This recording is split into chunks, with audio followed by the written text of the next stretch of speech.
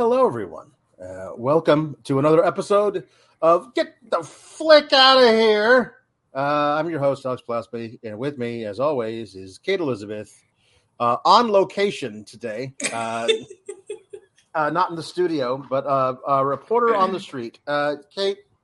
Hi, Alex. I'm standing here. It's good. I picked this one. Well, you have to, because you pick winners and I pick losers, and I can admit that. I picked this one, and I, again, after last week as well, I would like to apologize to the Get the Flick Out of Here viewership for not just doing this one earlier. Like, I knew this one is perfectly fit into our genre. But I felt like it had been overdone. Like everybody has done a "Can you believe how bad this movie is?" Video on or heard of this movie. Wow, it is. If you YouTube search Mac and Me, it's mostly just different people shitting on this movie. So. In different ways. Yes, Mac and Me is the name of the movie. I hadn't heard of it, but I remember like the visuals from it. Like I remembered Mac. And Me. I remember seeing like either clips of it or whatever. It was in my kicking around in my brain somewhere, but I never put two and two together. Yes. It is the answer to the age-old question: what if McDonald's and Coca-Cola use their combined branding powers to make a horrible ripoff of E.T.? And what if that movie turned out to be absolutely insane? And the answer is this: you would get this. You would get Mac and Me. I have a question for you off the top. Yes. Is this more insane than Kiss and the Phantom Menace versus the Phantom Menace? I feel like they're almost equal. I would say this is more insane. Here's why.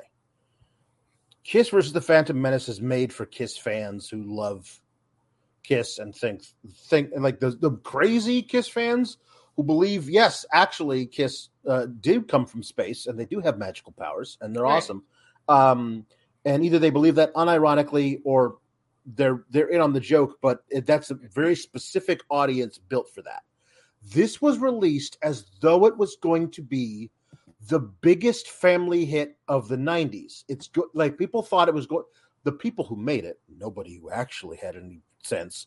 The people who made it genuinely thought it was going to be bigger than E.T.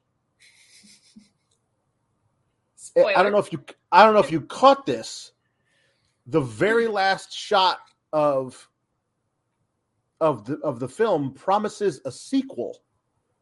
That is how in on the success of this film that they were sure of the success of it, and they were already planning a sequel. Spoiler alert: the sequel never got made. It did not, tragically. Wow. The writer-director threatened a sequel back in 2017. Like, well, you never know. We might still be working on one. Dun, dun, dun. No, you're not. You're not. Because you're not. And this isn't like, I wouldn't say this has reached a cult status because as we discussed before we got on here, it had a 0% on Rotten Tomatoes, which turned into a 7% on Rotten Tomatoes. And there are a whopping 28 votes. So, that. Where, like, I feel like Velocipaster, which was intentionally bad, and The Room, which was unintentionally bad, like, those have a cult following behind them. This, I think everyone's like, I'm not gonna be buying merch about it, you know? No. I mean, I don't know. There's a very small subset of the viewing public that of Mac heads. Of Mac heads. Yeah. They're called Mac and Measers, and the Mac and Measers are Oh, that's so good. They're called Mac and Us. That's what they call themselves. Because we're all of us are with Mac. We are me. But me is us. Yeah, yes, exactly. Mac and we. That's what they call themselves. Mac and we. I should have gone that first instead of us. Mac and we. Now, again, this is a movie. Depending on how you can see the how you follow the money. This is a movie made by McDonald's.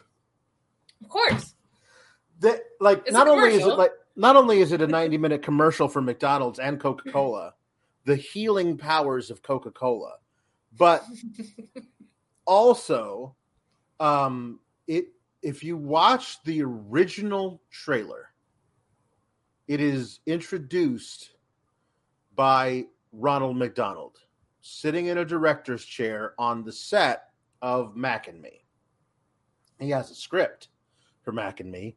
He says, "Hey everybody, I want to have you come on in with me to my new movie. It stars me, Ronald McDonald, and my new friend Mac." And he looks next to him to an empty director's chair and he must be around here somewhere. Anyway, blah blah. It's my first movie, McDonald's first movie. Hey, and it is unnerving. But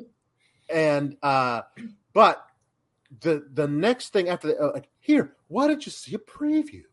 And then the next thing it says is that a portion of the profits from this movie, profits or proceeds or whatever, a portion of every dollar made from this movie will go to help the Ronald McDonald Foundation, which is a great thing.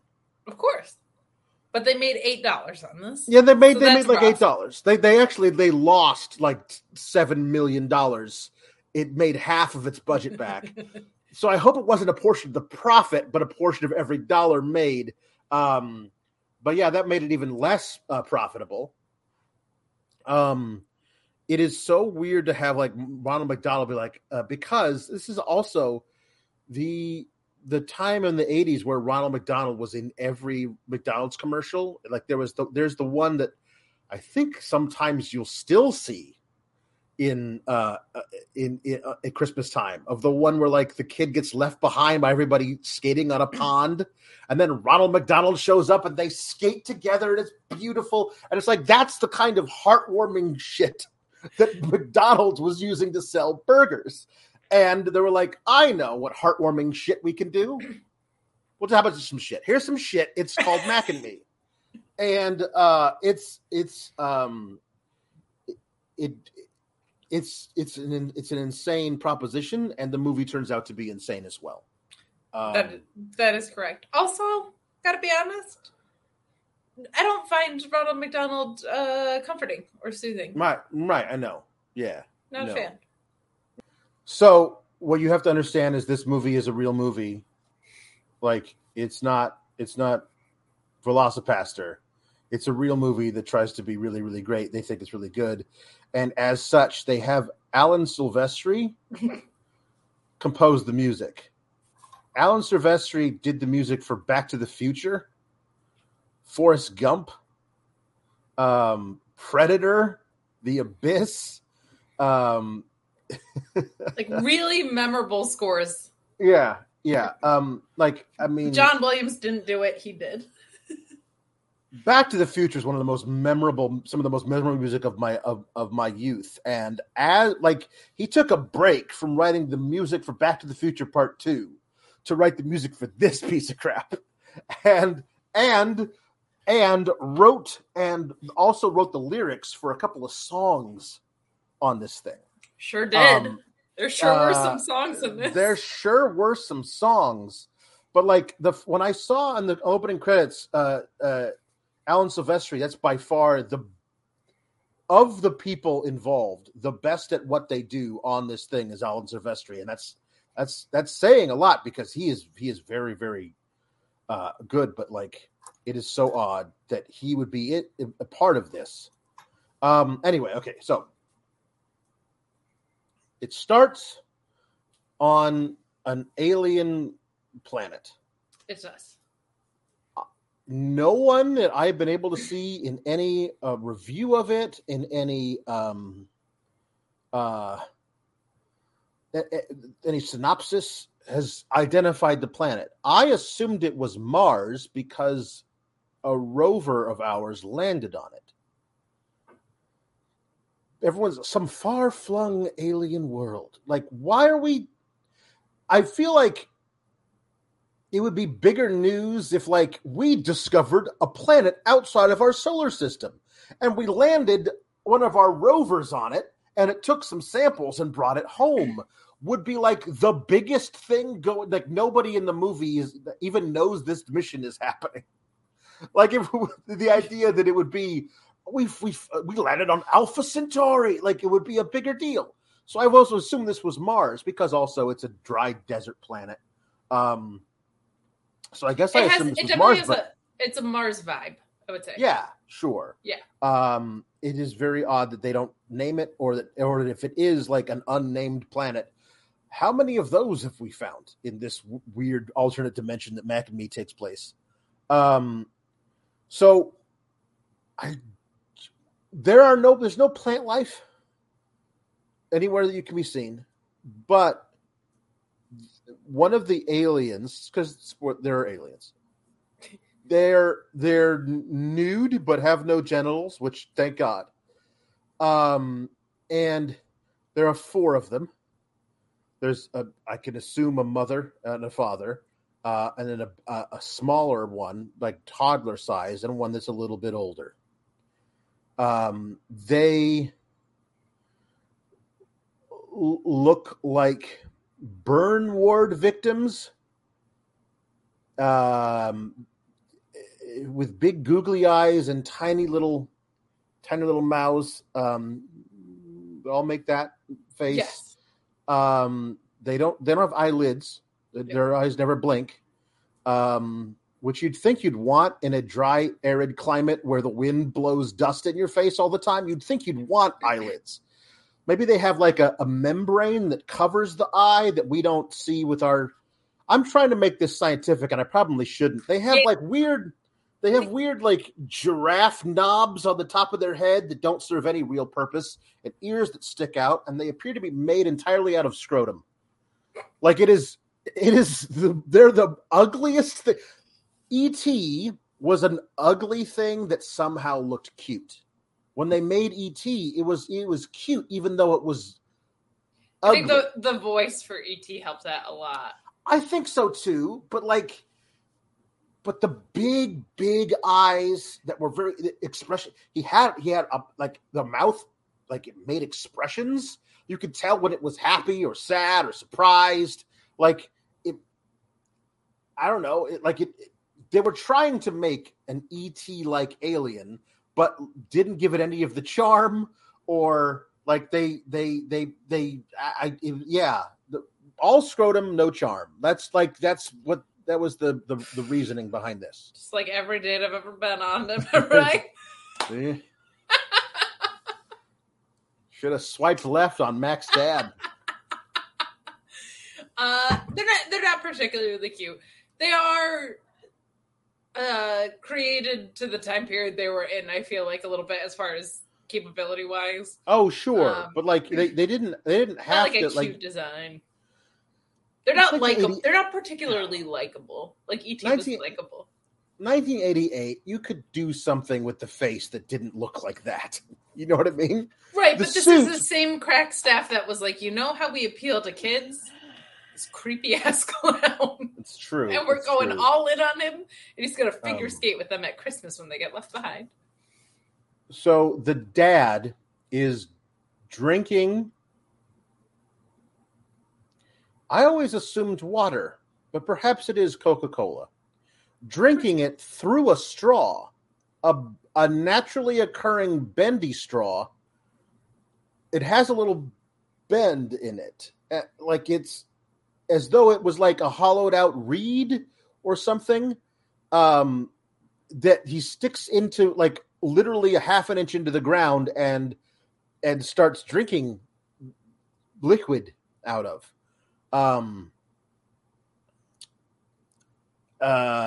And then a NASA research probe lands. And they're curious about it. The dad throws a rock at it. They get close to it. It's taking samples of things. And there's a big vacuum, I guess, to like suck up a lot of rocks at once. And the older of the two children is sucked into the vacuum. The movie asks you not to stop and ask how that is possible. But I am me. Did they have no bones? Like, is it like it when it gets sucked up inside it is either like it's some kind of, is it liquid? Are they made out of gas? Like, what is how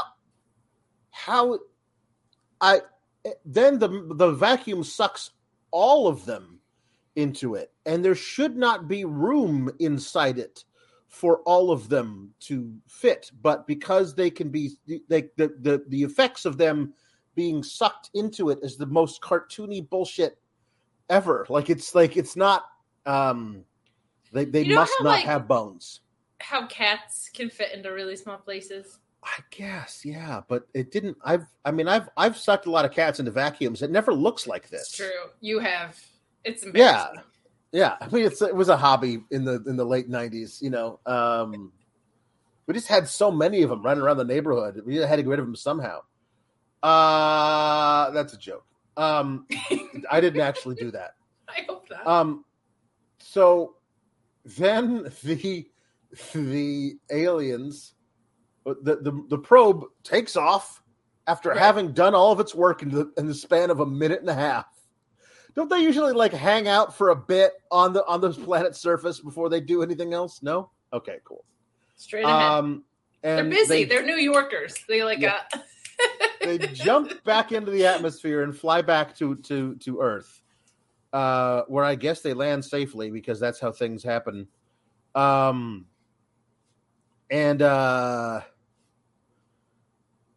are inside some NASA facility where they are taking the samples out of it, and they hear somebody knocking from the inside, and one guy's like, "Hey, do you hear that?" And everyone else is like, "No." And then it knocks again, like, "That, do you hear that?" "No, what are you talking about?" "Steve." Oh, wacky Steve. Like he's the one guy who's like could hear something knocking from inside it. And so they're like, "All right, well, Steve thinks there's something knocking from inside. It's inside of a probe that just got back from an alien world. What should we do next? Hey, how about we take off this panel that keeps everything inside it?" Like it was just great. One guy's Genius. Like, I don't know what to say. The fake scientific term readings are off the charts. Doctor, professor, whatever your name is, sir, I don't know what to do. I'm so upset that outside of like Hallmark movies that we've gotten away from generic terms of science and business. Yeah. Because that's just some of the most entertaining shit in the world. My dad, I remember, he was watching Star Trek, and there was an episode where they were like doing a calculation, and they were like, to the first power. And he was like, this is just the number. Right. I love just generic science and business terms.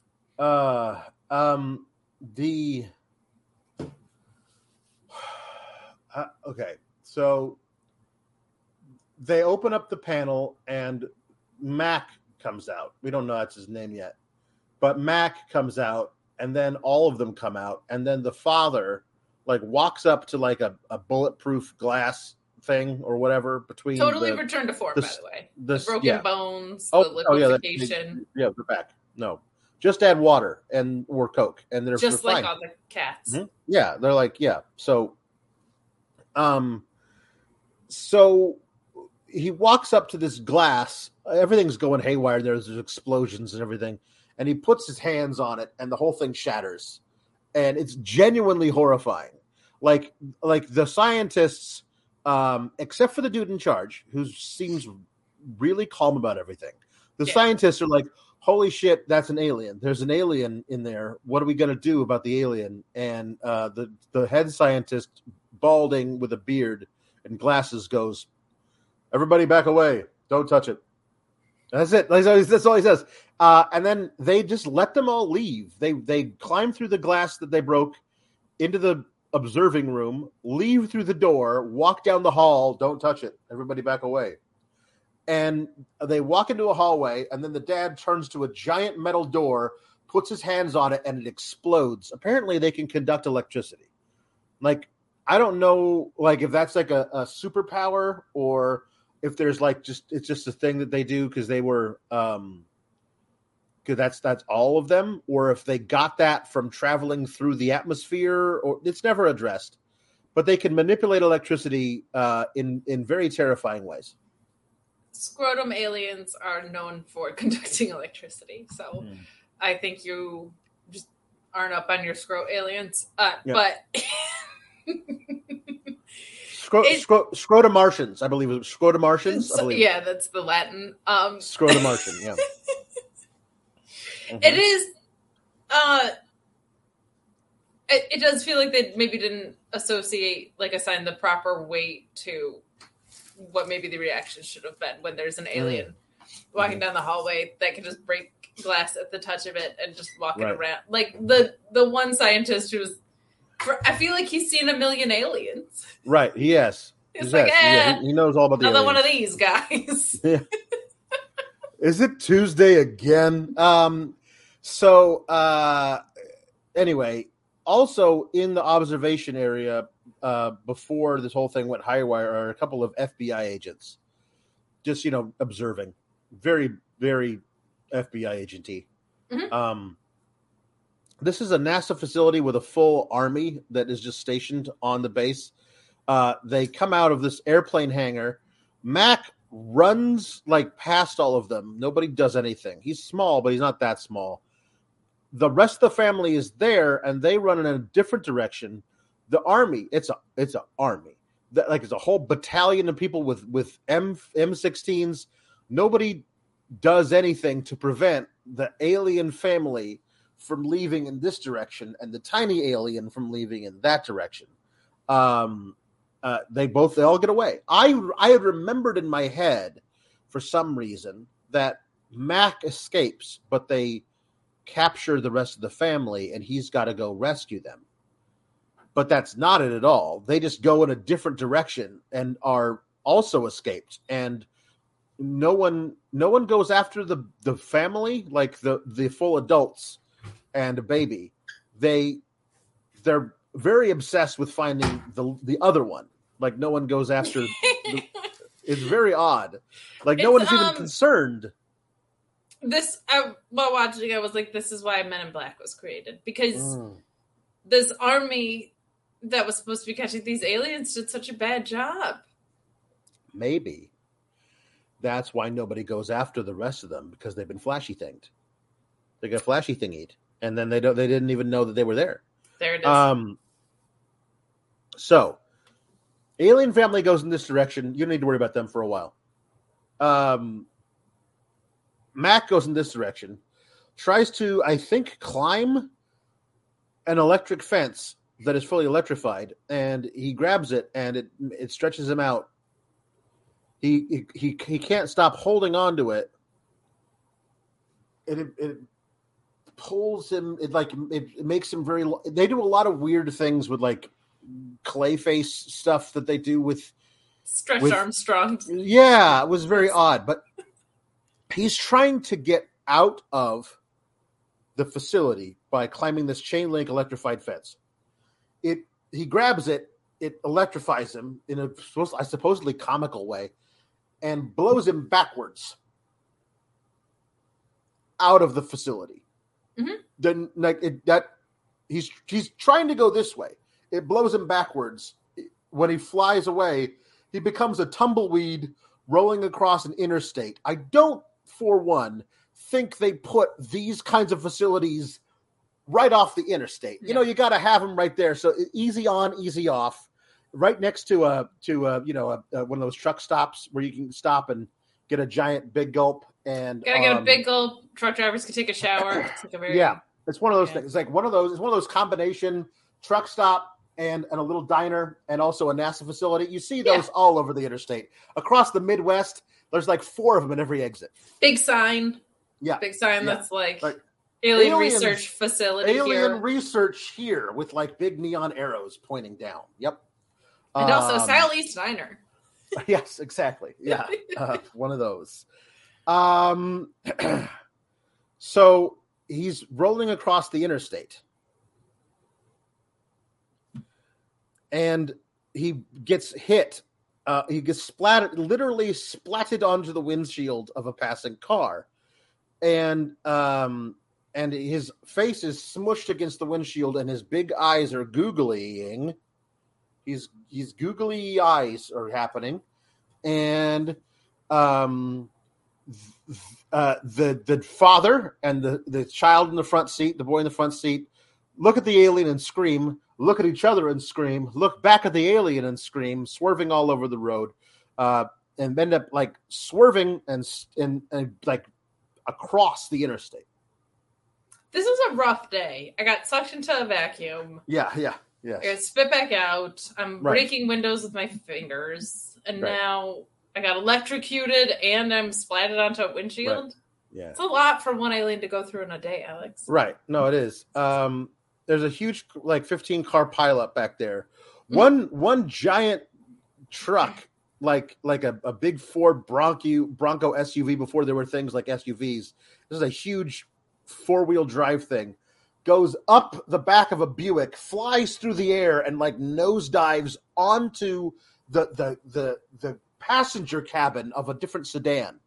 Later, we will hear from authorities, thank God no one was hurt. I'm sorry. Nope. Everyone in that particular part of those all people are dead. Not no one was killed. No one is hurt. No, I'm going to say that's a lie. Okay, but think about the same scenario. But if Coca-Cola is involved and is healing powers. Right. I had forgotten about that. Yeah. So they close down the road. Okay. That also feels like they watched this and were like, oh, crap, we got to create a report that says nobody was hurt because obviously people would have been hurt. Yeah. It's like they watched this and post them. I'm like, oh, no. Yes. So there's the FBI agents are on the scene checking everyone's vehicles as they're moving through the little roadblock area. And there's a family that comes through. It is a mom driving, teenage boy, maybe 16, 17, and a boy in the back, maybe 10. And they're driving.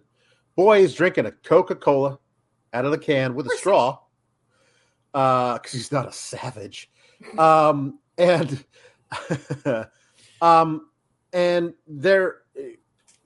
there's a guy walks by the thing. I'm telling you, it was an alien. You know, it looked like an omelet with eyes. Yep. No, it looked like a scrotum with eyes. Yeah, scrotum with eyes.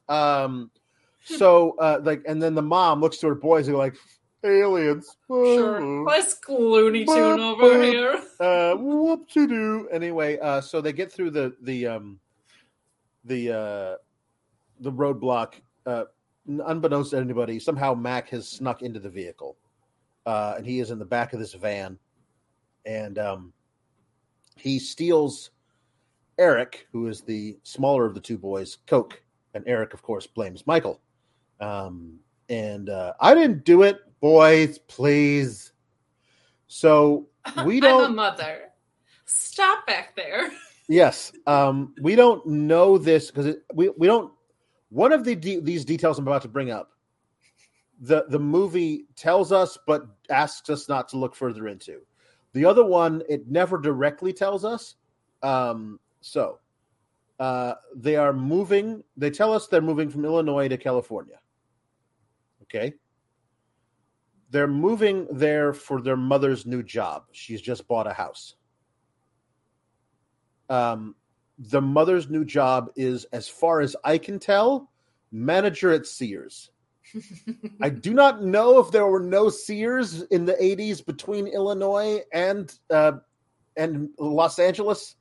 Like, it feels like they didn't have to go as far for her to be a manager at Sears.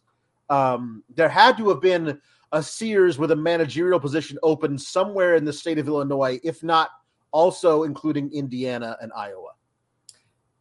And this was when the economy was like pretty good. So I mean, there were lots of Sears. Wasn't this? Yeah, that's what I'm thinking. If Sears doesn't have an opening, Montgomery Ward's does. J.C. Penney's does. Can I interest you in a Bradley's? Yeah. Boston store. The Bon Marché. The Bon Marché definitely has an opening for managerial position. The mall has 75 stores that are exactly alike. You can find that.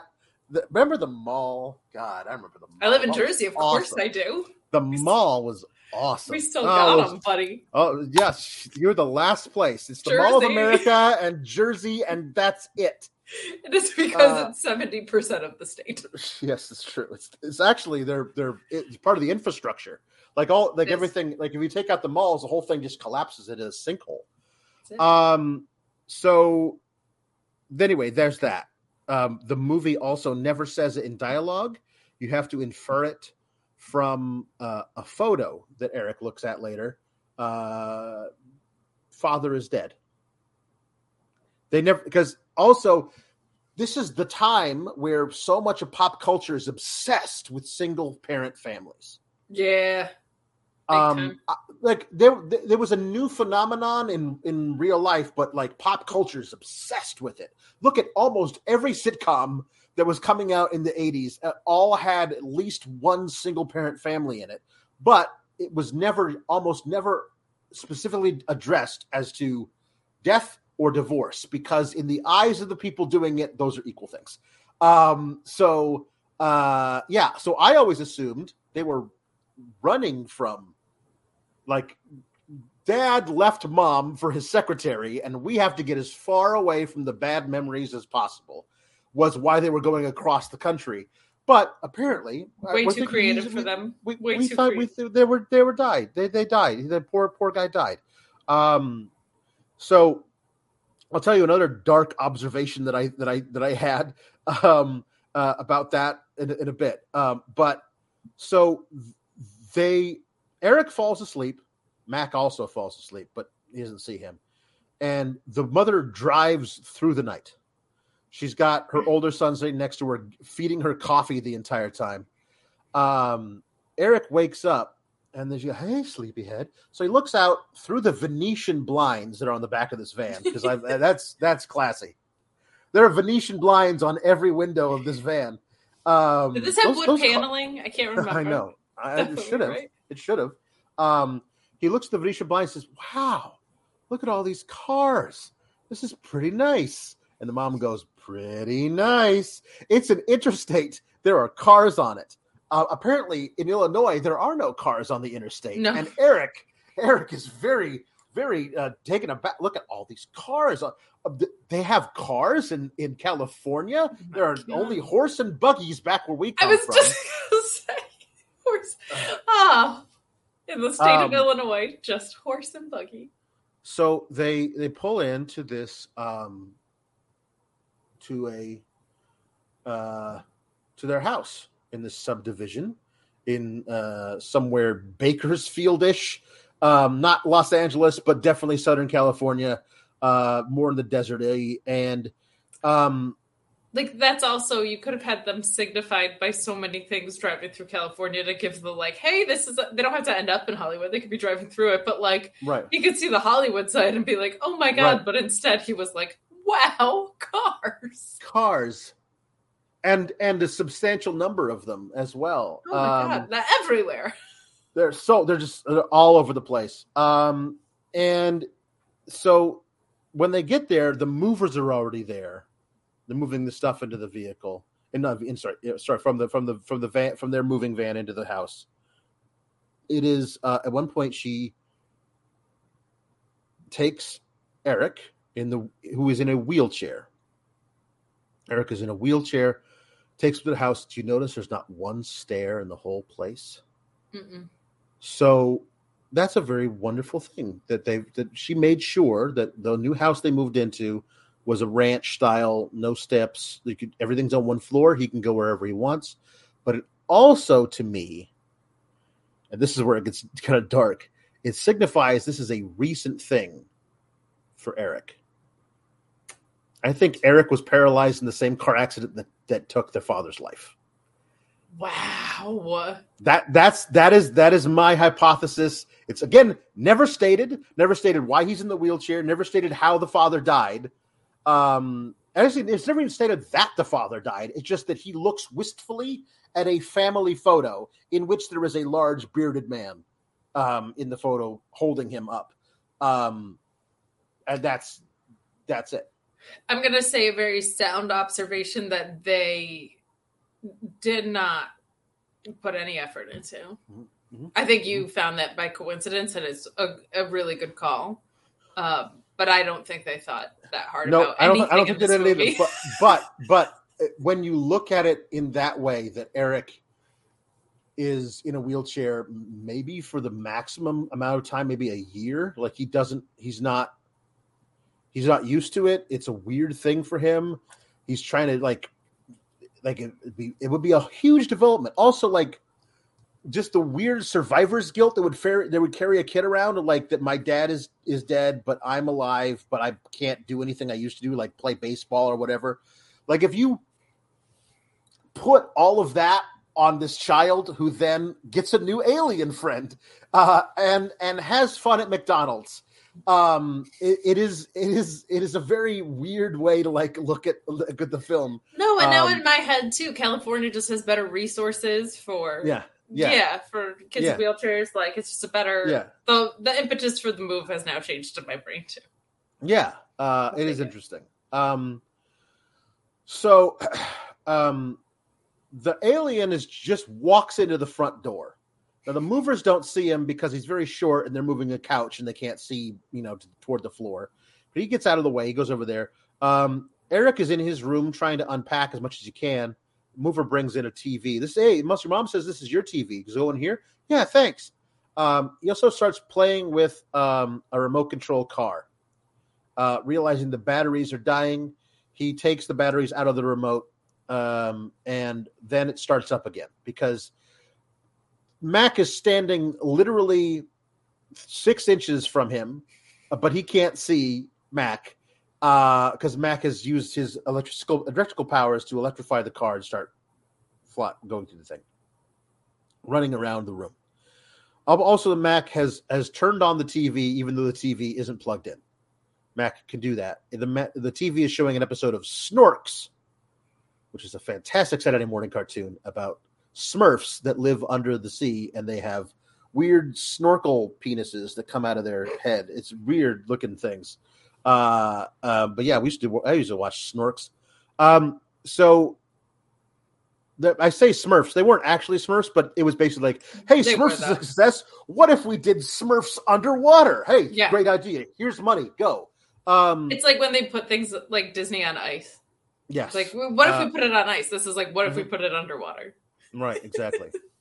And this film was like, what if we did E.T. but made it bad? Right, exactly. It's nice to so everyone's trying to unpack and get everything situated in their new home. Eric notices that the shower is on in his bathroom. It's one of those bathrooms that a door from each bedroom can go into, like it's a shared bathroom and each one can go into it. So he goes into it there, and there's on the floor to ceiling mirror, there's a small alien body that had been pressed up against it. So the steam could go around it. So there would be a silhouette there. And he's like, that's odd. I've never seen one of that before. And so he follows some wet footprints out toward the living room and toward the kitchen, opens up the kitchen door, the refrigerator door. There's no Coke in there. The alien must have stole it. And then he follows it out toward the patio, and he's very concerned about all of this, and says that somebody snuck into his room, turned on his shower, told his mom to start his shower, and made the TV work without it being plugged in, and remote control car worked without batteries. And mom's like, silly Eric. And there must be some kind of rational explanation. Maybe a neighborhood kid snuck into the house and took a shower. And he's like, yeah, I guess how is that a rational explanation? Do you have like random, like you got to move. If your first day in the new house, a neighborhood kid comes into your house and takes a shower, you got to move. Also, the steam thing thus ends pretty much anything clever in the movie. I actually thought that was pretty all right. So that was it. And shouldn't the mom have chalked it up to just being like, we're in a new place, like you're imagining things rather than trying to find a rationale? It should have just been like, you're just spooked because we're in a new place and it's weird. Right. That night, Mac is outside and they whistle. That's all I can do, because how can they do anything else? Their mouths are permanently configured into that's all they can do. So, but apparently they also communicate via whistling telepathy. Like the other aliens are off somewhere in the California desert, right? And he is here in this backyard, and they look up to the mirror, to the moon, to look up to the moon and do this with their hands, and then whistle this weird little, like how humpback whales communicate, but not underwater and across hundreds of miles of distance, and while doing this. Yes. And then the next morning, the house has been transformed into their backyard. Somehow, there is a full stuffed deer with antlers and everything, wearing a red baseball cap. So literally, you do not want to live in that neighborhood. And then there's all these trees and everything, all like trees and grass, and like there's like pine cones hanging from strings from the chandelier in the dining room. It's like somebody decided, hey, we're gonna use this living room as the stage, and you need to build a set for a play that's set in the woods, and that's what has been happening. So Eric comes out in his wheelchair and goes, what? And then the mom comes out and goes, Eric, what did you do? Well, here's what I did, Mom. I'm in a wheelchair, you remember. So what I did was I went and found a giant stuffed deer, and I wheeled it in myself. I'm 10. And then I got on a ladder, and I started hanging stuff from the ceiling, because I can do that because I'm in a wheelchair. He doesn't actually use a rational disexplanation for his mother of why I couldn't do this. She just blames him. And nor did they choose to do things that he would have just been capable of. Like, I was like, why didn't you just do that? Well, also, that's why she also blames her teenage son, Michael. Right. I was like, and then Michael goes, Eric, what did you do? And I'm like, if there's one of the two children to blame, it's obviously Michael, because he's the one who could have done it, but he's your favorite because he's not crippled. I'm sorry, that was terrible, but it does really feel it kind of feels insinuated. She definitely treats Michael like with a lot more respect and love than she treats her child Eric, who I think it's safe to assume was in a horrible traumatic accident where he lost the use of his legs. Right. So anyway, that serious managerial position is just stressing her out too much. Really, she doesn't realize the unevenness. She hasn't started work yet. So anyway, after seeing this whole thing, everything in the house, and she goes, Michael, Eric, why did you do this? She goes, oh my God, I'm going back to bed. And she just doesn't deal with it. No, she won't. She doesn't punish them or tell them you have to clean this up. She doesn't do it herself. She'll deal with it in the morning, Alex. Right, but it's the morning. It's like it's 8 in the morning. That's right. She just it's goes 8 in the morning. to bed. That's right. I'm going back to bed. I'm pretty sure mom's an alcoholic. Something's so maybe she was driving the car. Her husband died. That's what it is. That's what it is. That's when she developed her drinking problem. That's the tragedy. Yeah. So okay. There is a next door neighbor. Of course. Here's the thing. People say it's a ripoff of E.T. In E.T., there is a single mother, a teenage son, and a younger son about 10. In Mac and Me, there is a single mother, a teenage son, and a son about 10. Yeah, but now, in a wheelchair. But in a wheelchair. Very different. Completely different. Also, in E.T., there's a little girl, precocious, says a lot of fun stuff. That's the younger sister. In this one, because they're different, now it's a neighbor, but it's the exact same character, and she's younger than Eric, like always full of questions and snappy repartee, but it's the exact same character. Yes. So you've basically created a family unit with including the neighbor daughter in there as well. But it's an exact ripoff. They could have done anything. They could have made it a single dad. They could have done any of it, but they didn't do any of that. They're just, so funny. They didn't even make it a little boy instead. Right. They could have done that. They could have been the older sister instead of older brother. Sure. Nope. But they do have love interests for Michael and Eric, who live next door, in Debbie, who's the younger, and Courtney, who's her older sister, who is Michael's age.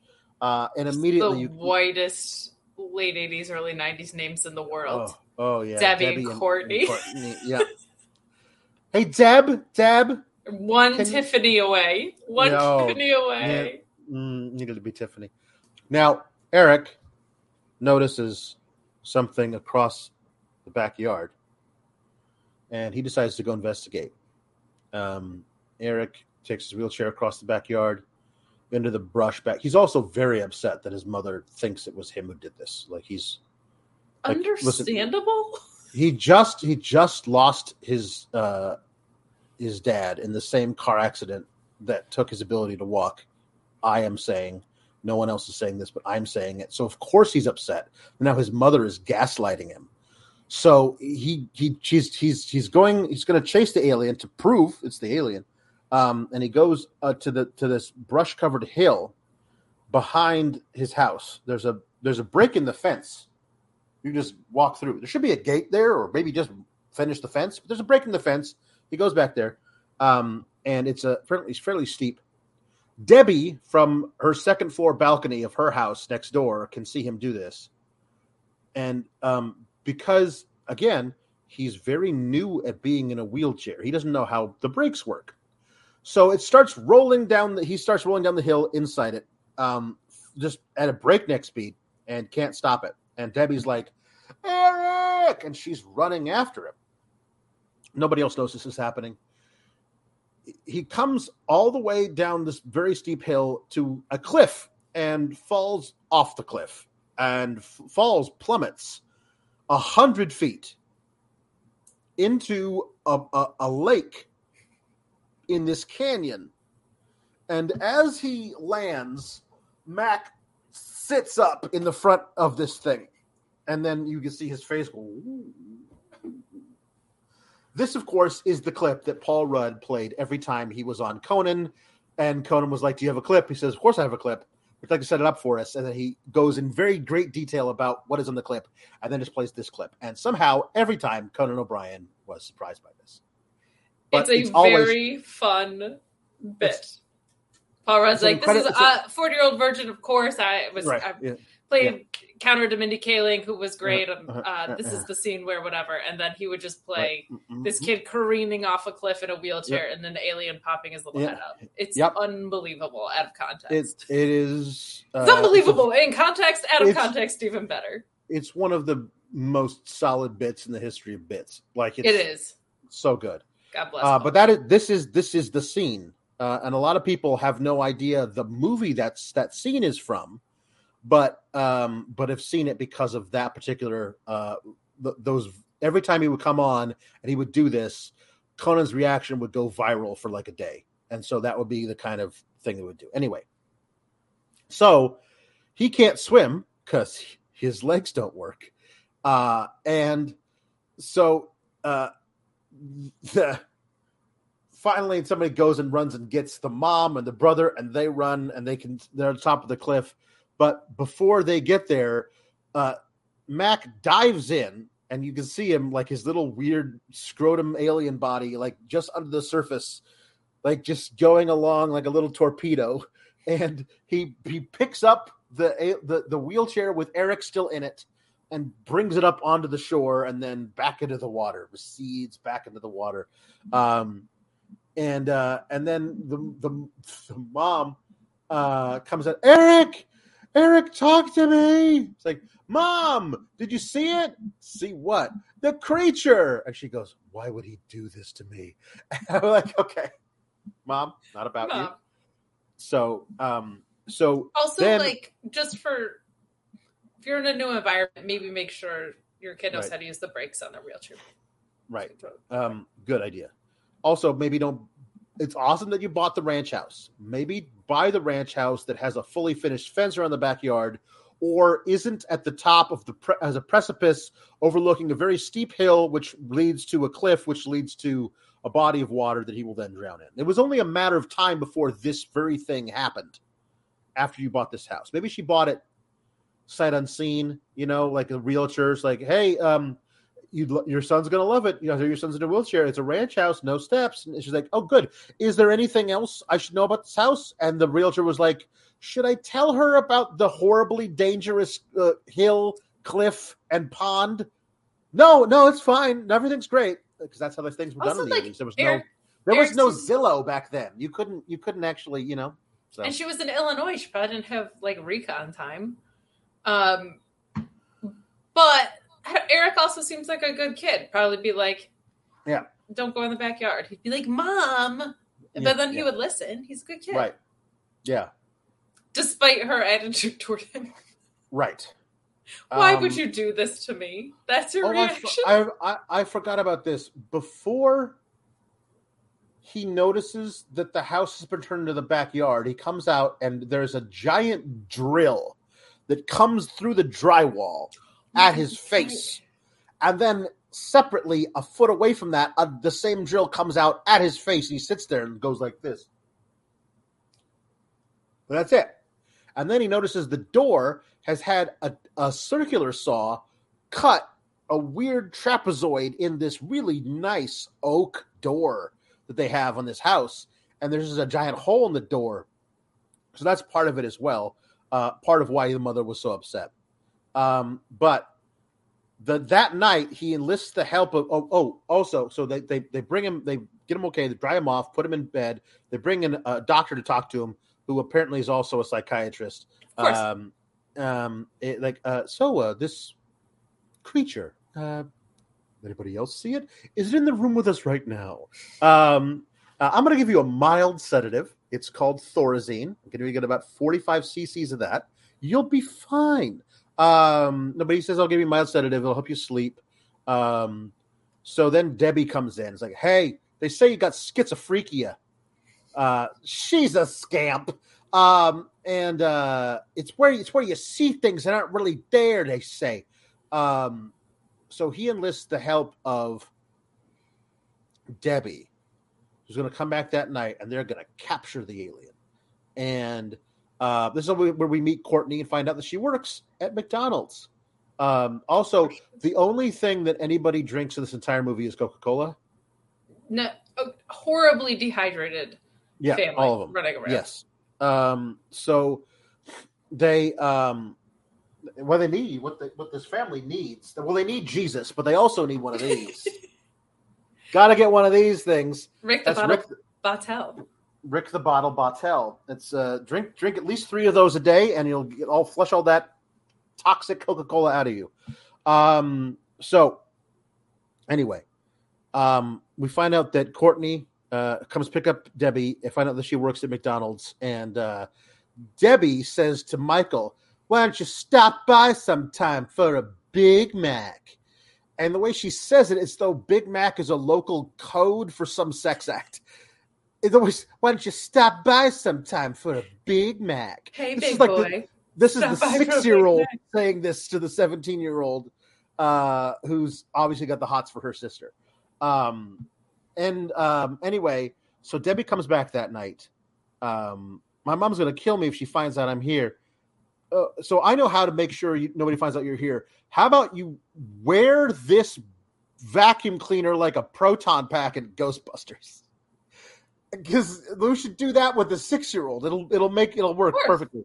Also, here, wear this football helmet for no reason. Here's a football helmet. Put that on.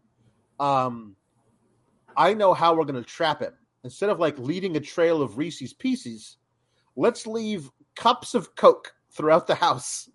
We'll just take a 2-liter and fill up this little Dixie cup with Coke and leave it all over the place. And eventually they find him drinking some Coke. So they use the vacuum cleaner. I don't know why it is common knowledge among all Earth beings that aliens can be sucked into vacuum cleaners. Why didn't you know that? I mean, it's the thing. Why, like, You're ignorant. I am. I should really. I need some Everybody training. knows that aliens can get sucked up in the vacuum and then live to tell about it, and also get smashed on the windshield and live to tell about that. Idiot. The idea that you would try to collect what appears to be a being with bones, that you would say, I'm gonna capture him in a vacuum cleaner, and that is the first thought that you have, and that not even the 6-year-old questions you, suggests that all things in this altered dimension can be captured in vacuum cleaners. Mm-hmm. The smallest thing I guess I would try to put in a vacuum cleaner would be like a mouse. Like if I was 10, I was like, how am I going to catch this mouse? A vacuum cleaner. Maybe. But I would, there's nothing bigger than that I'd be like, I'm putting this thing in a vacuum cleaner. Especially since it was like one of those like ones that you clean in between the couch cushions with. Like one of those attachments. Yeah, it wasn't even like a... Yeah. It was very proton pack-esque. Like it did seem like it was not a vacuum cleaner. Like had powers beyond a vacuum cleaner, but was definitely a vacuum cleaner in the house kind of thing. Right. I would say birds and up. You can't really... no. You can't feed a vacuum cleaner. So Debbie's wearing it. They find him. They suck him into the vacuum cleaner, and then it goes crazy while on Debbie's back. Like it blows her against the wall, up the wall, along the ceiling. It's going in a crazy circle. Michael runs in. What's going on? He's supposed to be babysitting her, but he's on the phone with Courtney. Of course he is. Who's next door, and he could just walk over there and say hi, but it's the 80s, and you got to be on the phone. The corded phone. Yep. And so what's going on? And so they get the whole thing to stop. They take the vacuum cleaner off of Debbie. They reverse the vacuum to blow him out of it, which again caused a lot of shower of sparks and craziness. But there he is. But he's obviously not in such a good shape. So, hey, give me some Coke. I'll give him some Coke. He'll drink that and he'll be happy. And so he gives him the Coke, and this is when Eric says, "This must be what they drink on their home planet." Which is when I was like, was the stuff coming out of the ground in the first scene, was that Coke? Or was that just, Eric being a dumb kid? It's a good question, because it's definitely implied that Coke is an ancient healing juice found on another planet, I feel like. Right. But also the most American thing in the world. You know what I mean? Like every household has it. Right. It's true. Even on other planets.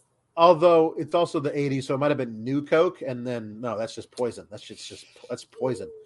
Got to be classic. So they name it Mac, which is not about Big Macs. It's about mysterious alien creature. Like ET, ET is short for extraterrestrial. So let's make ours Mac.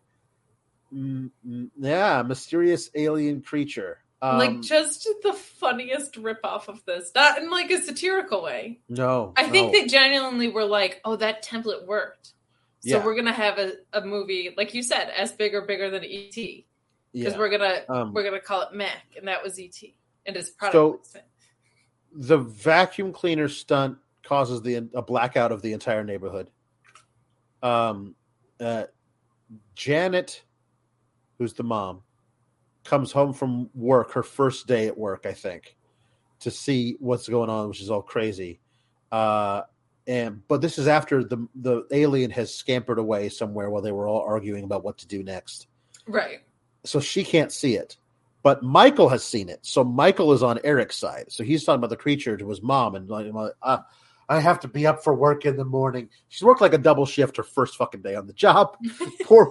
This is not the job that you travel across the country for. That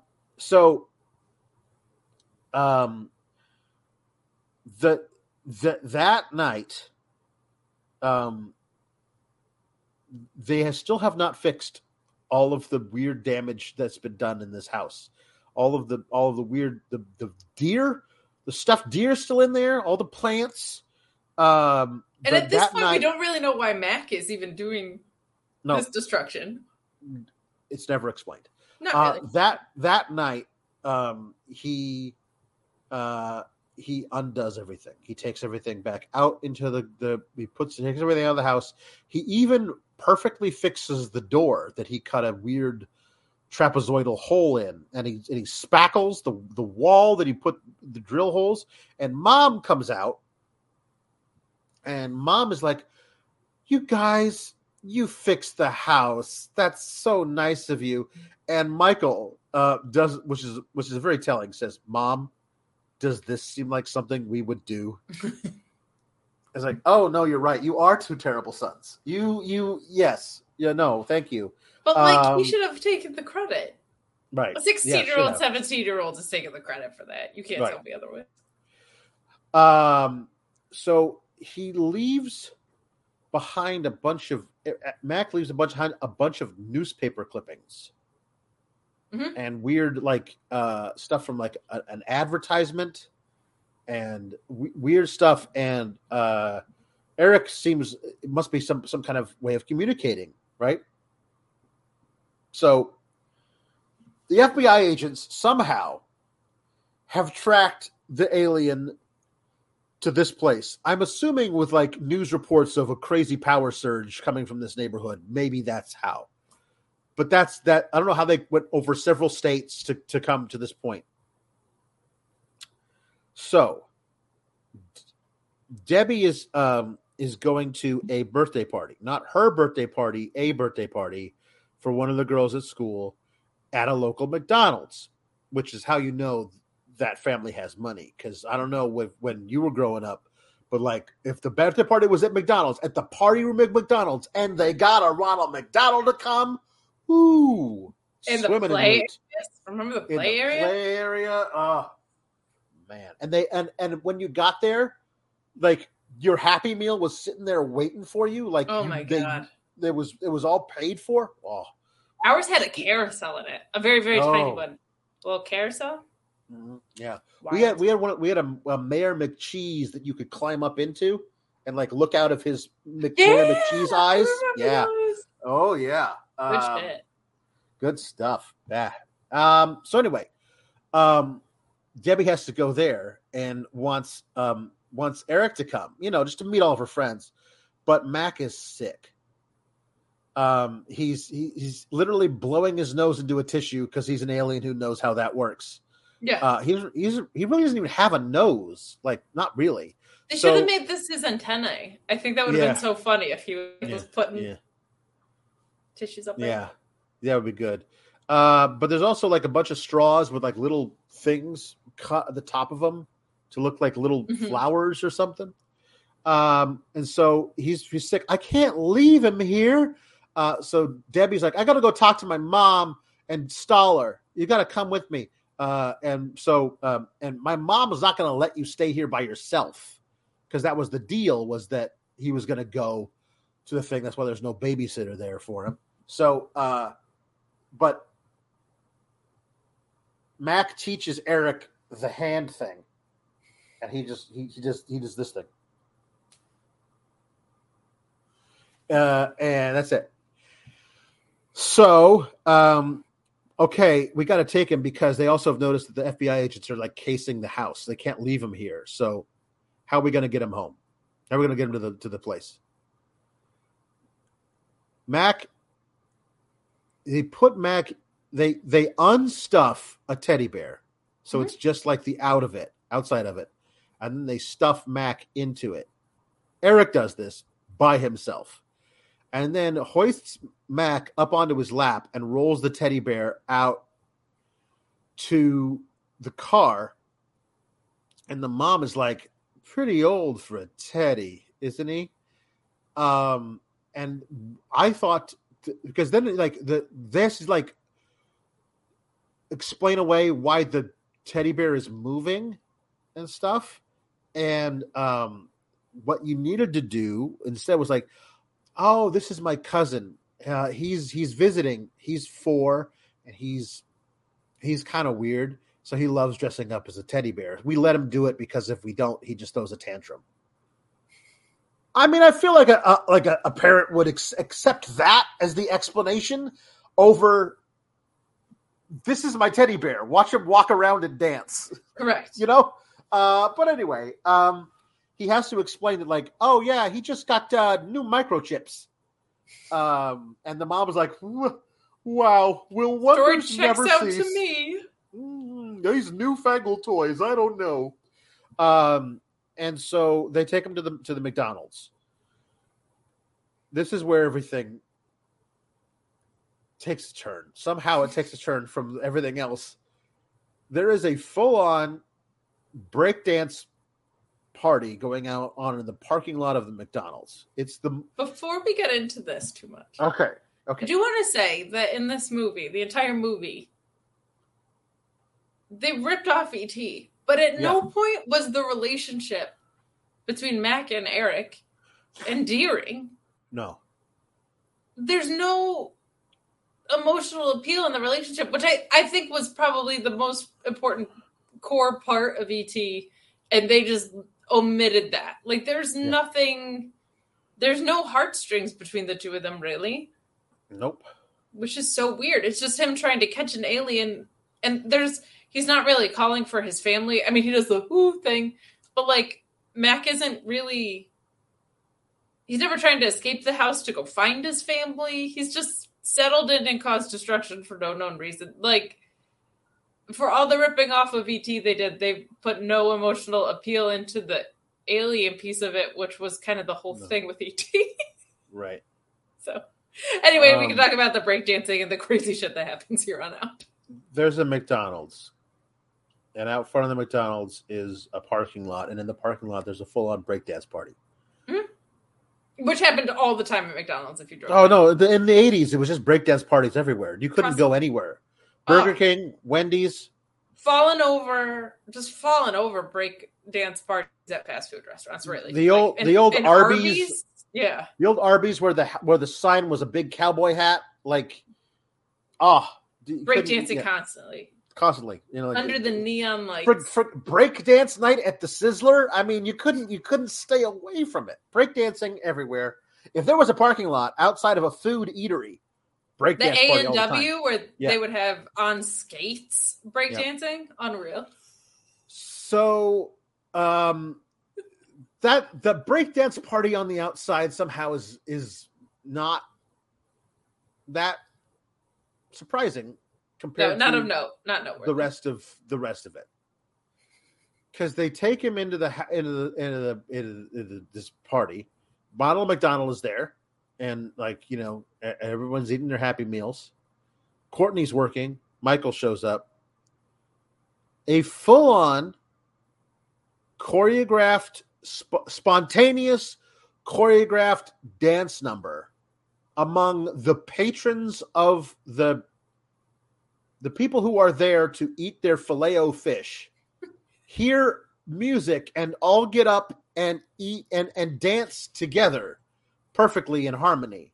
Yeah, it's a flash mob basically, but it's not planned. It's not planned at all. Everyone just knows the dance move. It's like, I suppose, is this like the cha-cha slide for like when you're at the wedding? I was just gonna say it's like the Macarena at a fast food restaurant. Yeah, everybody knows the dance, but it's a really, really fast song, and it's a very intricate dancing.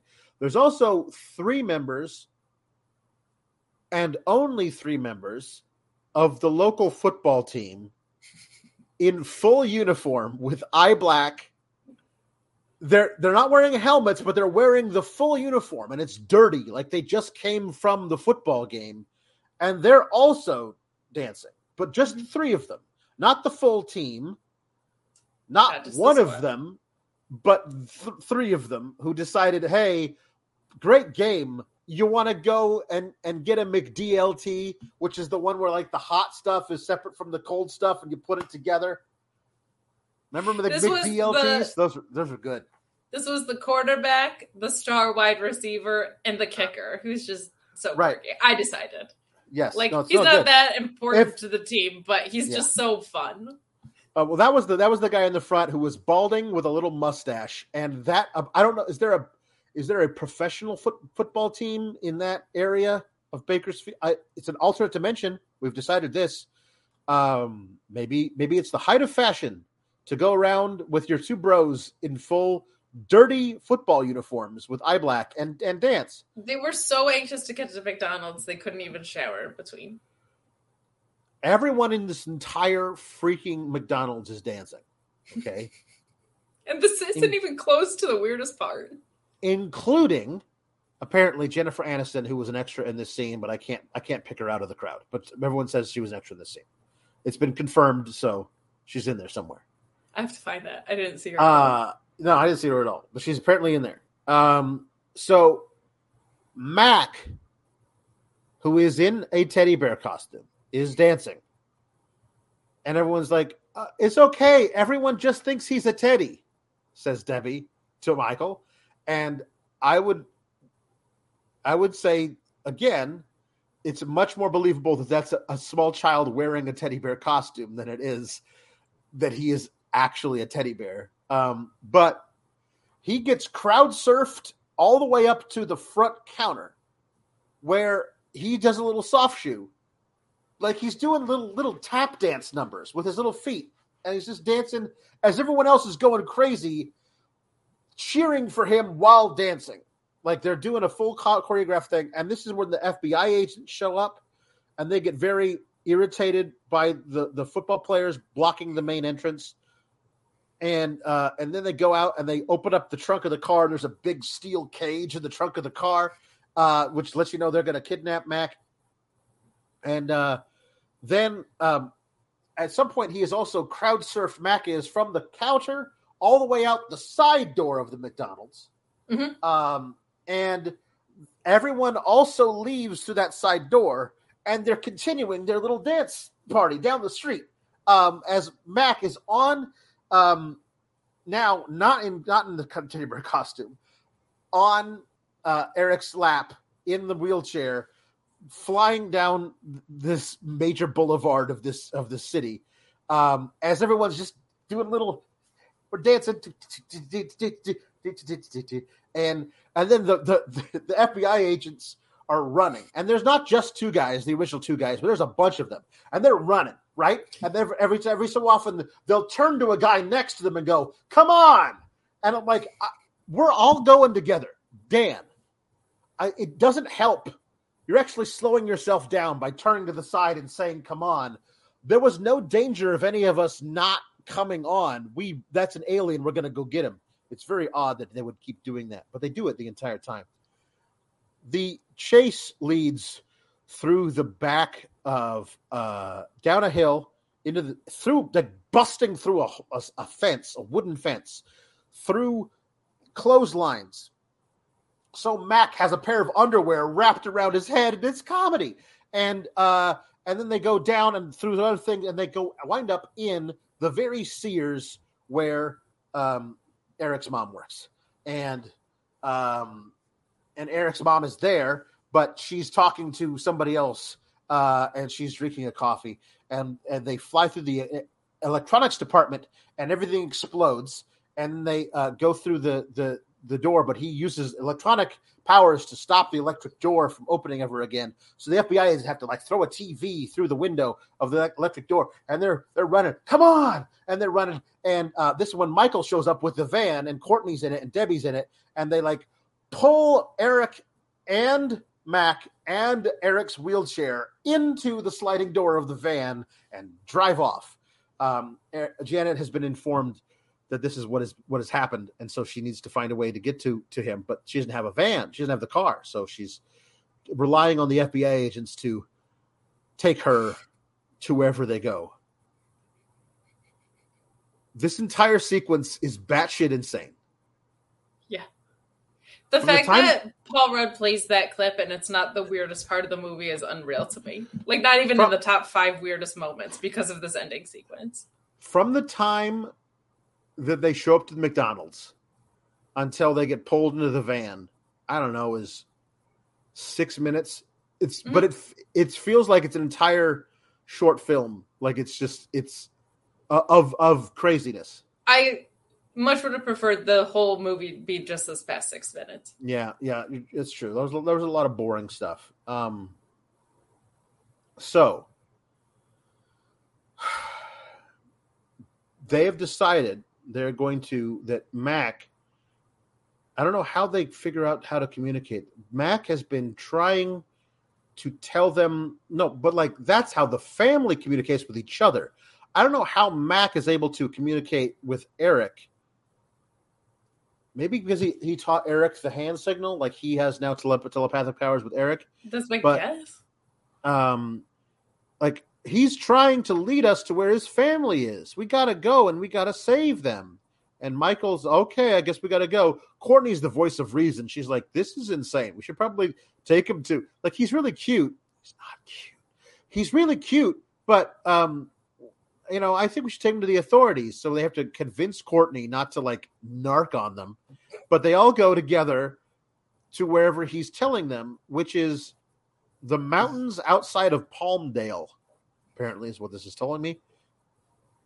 The little straws with flowers on the top that spin, they weren't flowers at all. They were wind turbines. He was his family. And again, this would be really cool if they ever actually explained it or if it was a good movie.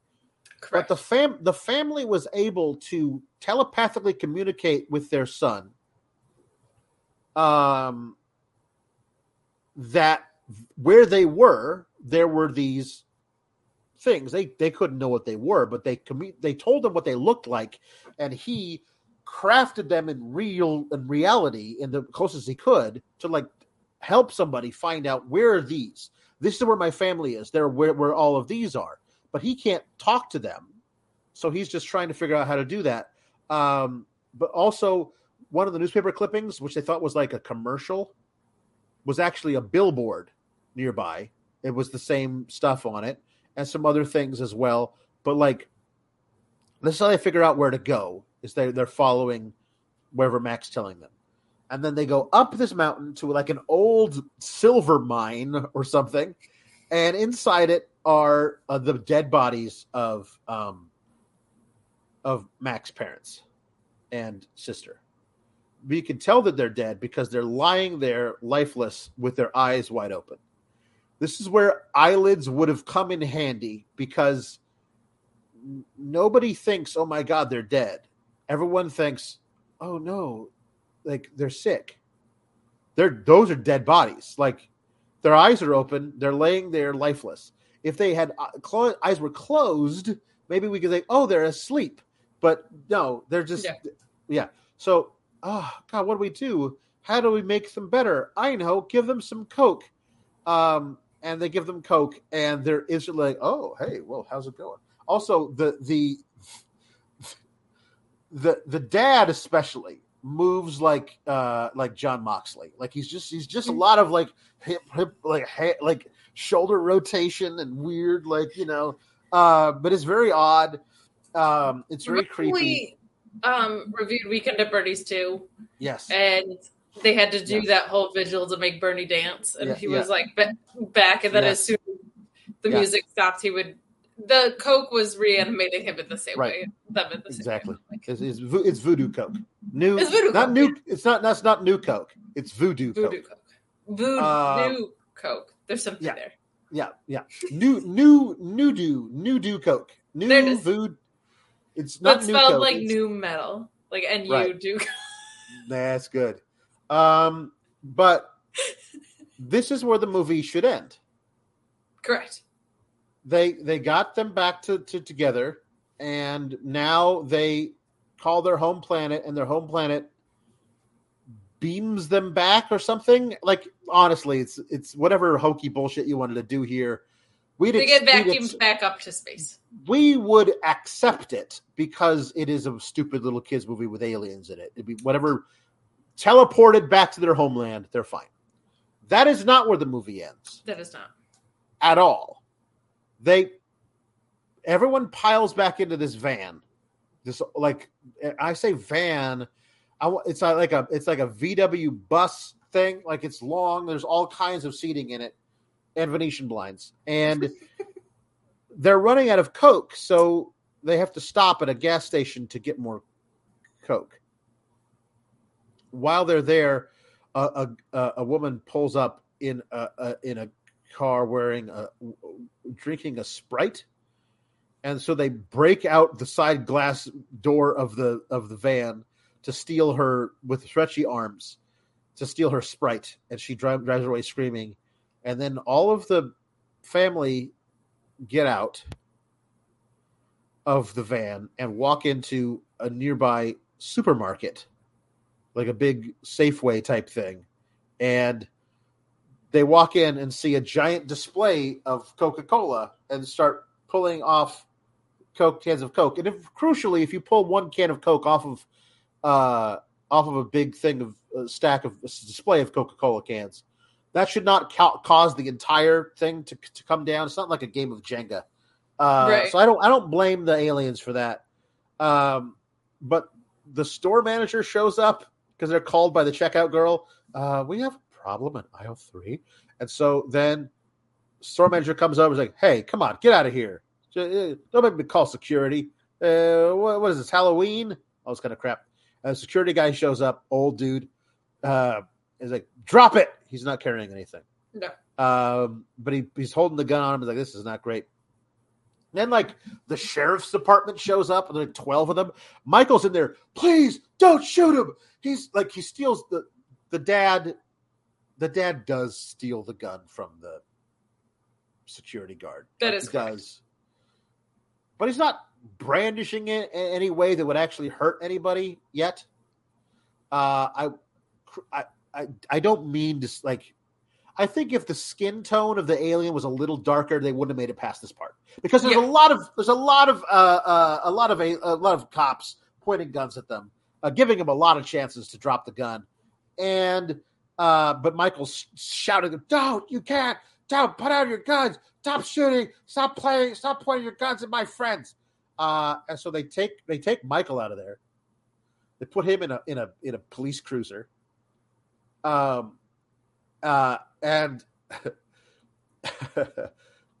all the aliens are coming out.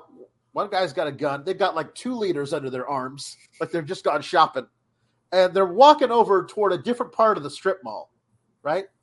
There's all kinds of cops, like big bullhorns, like stop right where you are. And Eric is trying to tell them, they don't understand you. They are alien beings from another. Try whistling at them.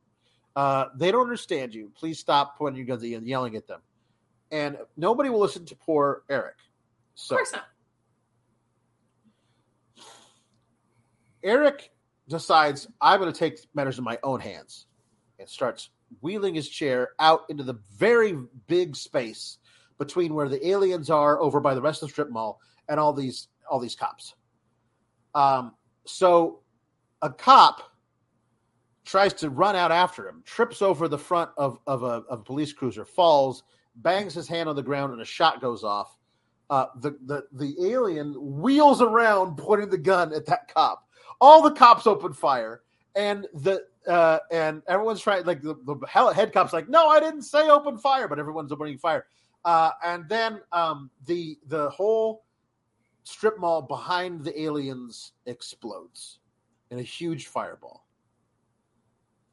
And Eric is caught in the crossfire. Like the explosion apparently kills him. I say apparently because that's not what kills him, because there's an alternate cut of this movie which makes it very, very specific that when the cop fires the shot, it hits Eric and kills him. That is not in the American release. That is in the Japanese release only. But it makes a lot more sense than, oh, that poor kid in the wheelchair was 100 feet from that explosion. Oh, no, he's dead. Like, it makes a lot more sense that the cop does it, but apparently that was extremely stray bullet or shrapnel or something. They're in the original, in that actual cut, the cop who trips and falls on his gun and the gun goes off. It is very specific. That is the bullet that kills Eric. I say kills Eric because Eric is dead. He is a dead child. They let Michael out of the cop car and uncuff him because his brother's dead, I guess. So no longer under arrest for anything. The mom shows up in the helicopter with scientist guy and the FBI agents, and she runs over and she's. I mean, this is a terrible first week in your new house. It's not great. Not great. Not great at all. So she's slightly upset. I say slightly upset because the poor woman, Christine Ebersole, who was asked to play this part, was really never given any direction about what to do with anything. It's clear she has no idea what any of this is. It's like, oh, Eric, oh no. She just lost her husband. Right. Just losing her kid who was in a wheelchair the past year. This child is dead. This child was trying to save his alien friend's parents. And I don't know where he was. He was killed by the cops. As an accident, true, but killed by the cops. But in the movie, as edited for our benefit, wants us to believe the explosion killed him, which is not possible. But anyway, they try and give him CPR. Like a doctor shows up. It's okay. I'm a doctor. I'm sorry, he's gone. Like it was that fast. And like doesn't try mouth to mouth or CPR or anything. He's gone. He's gone. And then all the aliens bring him back to life. Like I'm skipping some details there, but like they come over and go, "Oh, dead kid, huh? Light shining out of my hands. Let's levitate him about 2 feet off the ground. All right, let's put him back down. Now your kid's alive. How about that?" That's it. That's it. I thought Coca-Cola was going to be involved. Yeah. Or I can't believe Coca-Cola wasn't coming out of their hands. Being too close to an explosion. That was the. Now I'm saying that listen, if he was close to the explosion, honestly, shrapnel from the explosion could have easily killed him. Sure. He was nowhere near the explosion. A football field away from the explosion. Yeah, not near it. But anyway, they bring him back to life. And everyone's like, "Hey, cool! These aliens brought this kid back to life. That's pretty cool." That is somehow not the end of the movie. The movie continues. Kate, I thought it ended 3 times when I watched this movie. I was like, "Oh." I sent you a message says when you watch this film, however you think that Mac and Me will end, you are wrong because no one could possibly see this coming. The final scene of the film is the FBI agents running like they're chasing an alien into a giant government building, running into a big room in that government building, and there's a judge at the top. Do you renounce all other governments and swear to uphold the Constitution of the United States, serve the thing against, defend the country against all enemies, foreign and domestic, or all this kind of shit. And I'm like, when I first saw this, I was like, what is happening? And then the camera pans over to the entire family, Mac's little sister, Mac's mom and dad, raising their right hand and swearing in as United States citizens. Mm-hmm. All of that would have been weird enough. But now they are wearing clothes from 1958. Like the mom has a weird little hat with like the little pillbox hat with a little veil over weird. it. Floral print dress with like a lace thing around it, and the dad's wearing like a weird gray blue suit with a little stripy tie. So weird. Mac is wearing an oversized polo shirt. All of our favorite characters, after this happens, everyone, yay! So they decided to make them, so I say citizens because they saved a boy's life. And that's all you need to do. That's nothing. I don't know if they had to like apply for asylum from their home planet or whatever, but they're citizens. Then like the fact that there's a then is insane. Then, and now the then. All of our favorite human characters kiss the aliens on the lips, whatever lips they might have, in celebration. Then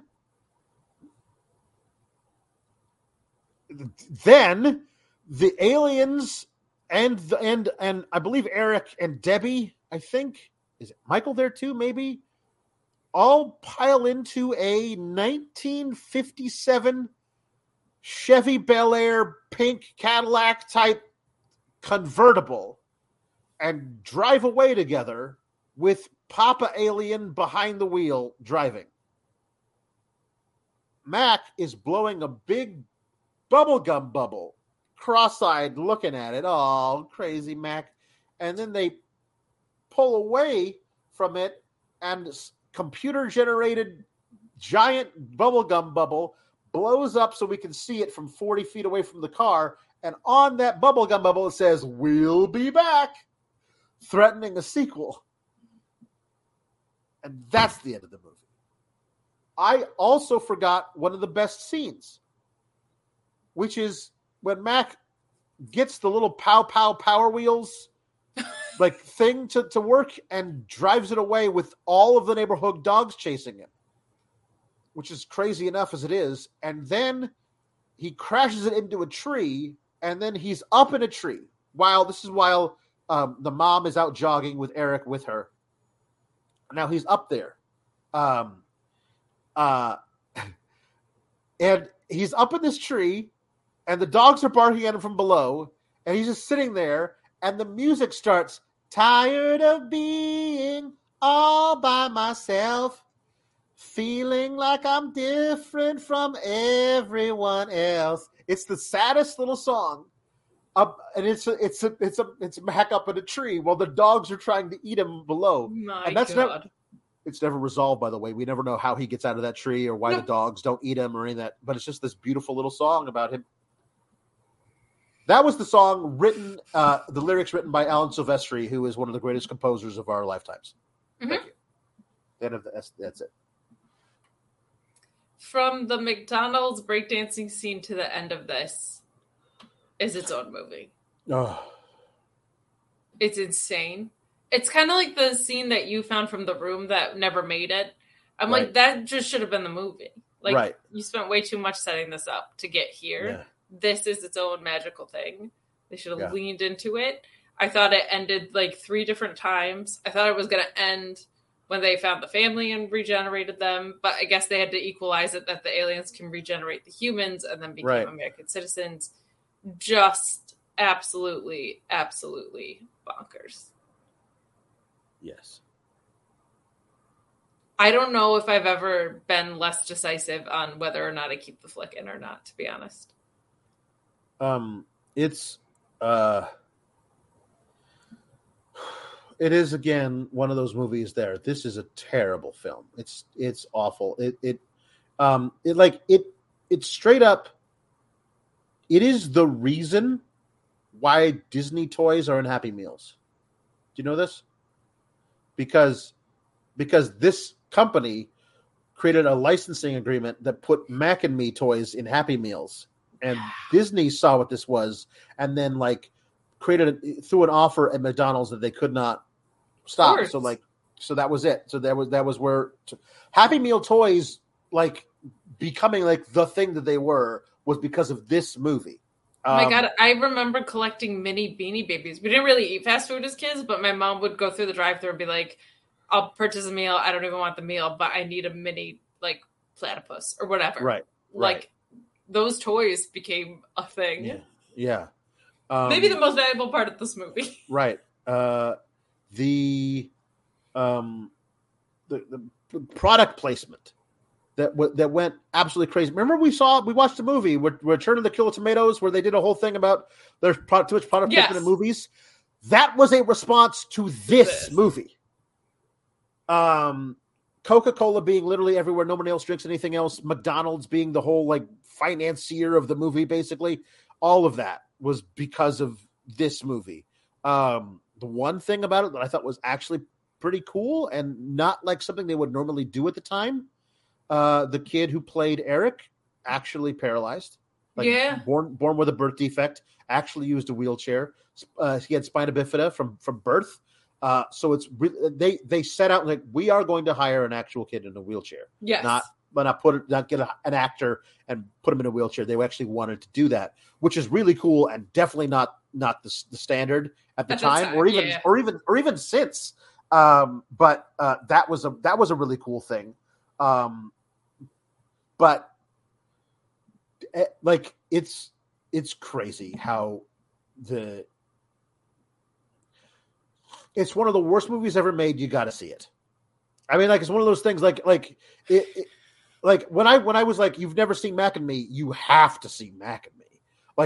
It's even if all you see is again from the McDonald's dance sequence. That's what I was gonna say. To the end, you got to see it. That and then him falling off a cliff. But everyone's already seen that. Seen that if they've seen anything to do with Paul Rudd. I was gonna say this is the first time I feel like I'm doing a division where I would say get the flick out of the first 70% of this and keep the flick for the last 30%. Get the flick in, everyone, once. Get the flick out for the rest of your life. That's the kind of thing for me. You got everyone's got to see it once and then never ever again. Beautiful. I think that's fair. Yeah. And after you've seen it, you must tell 3 other people to see it who haven't seen it. Let's relax. It's one of those things where I think there should be. I think everyone who watches it should film their reactions from the McDonald's breakdance till the end. I want to see everyone's reaction to the last 20 minutes. They're being sworn in as U.S. citizens and they're wearing 1950s clothes. Because there's no way you could have predicted that at all. Nope. It's my God. All right. So everyone, thank you for being here for this one. I don't know what the next one is going to be. You're picking it. I'm picking it because I'm on a hot streak so far. You are. You're on a heater. I'm on a heater. So we'll see what's going on next week when we'll tell you whether or not we want to get the flick out of here. RESPECT. Click the subscribe button and find out what it means to me. That doesn't have a ring to it. But if you like videos about real news stories that are funny, stupid, or weird, subscribe now.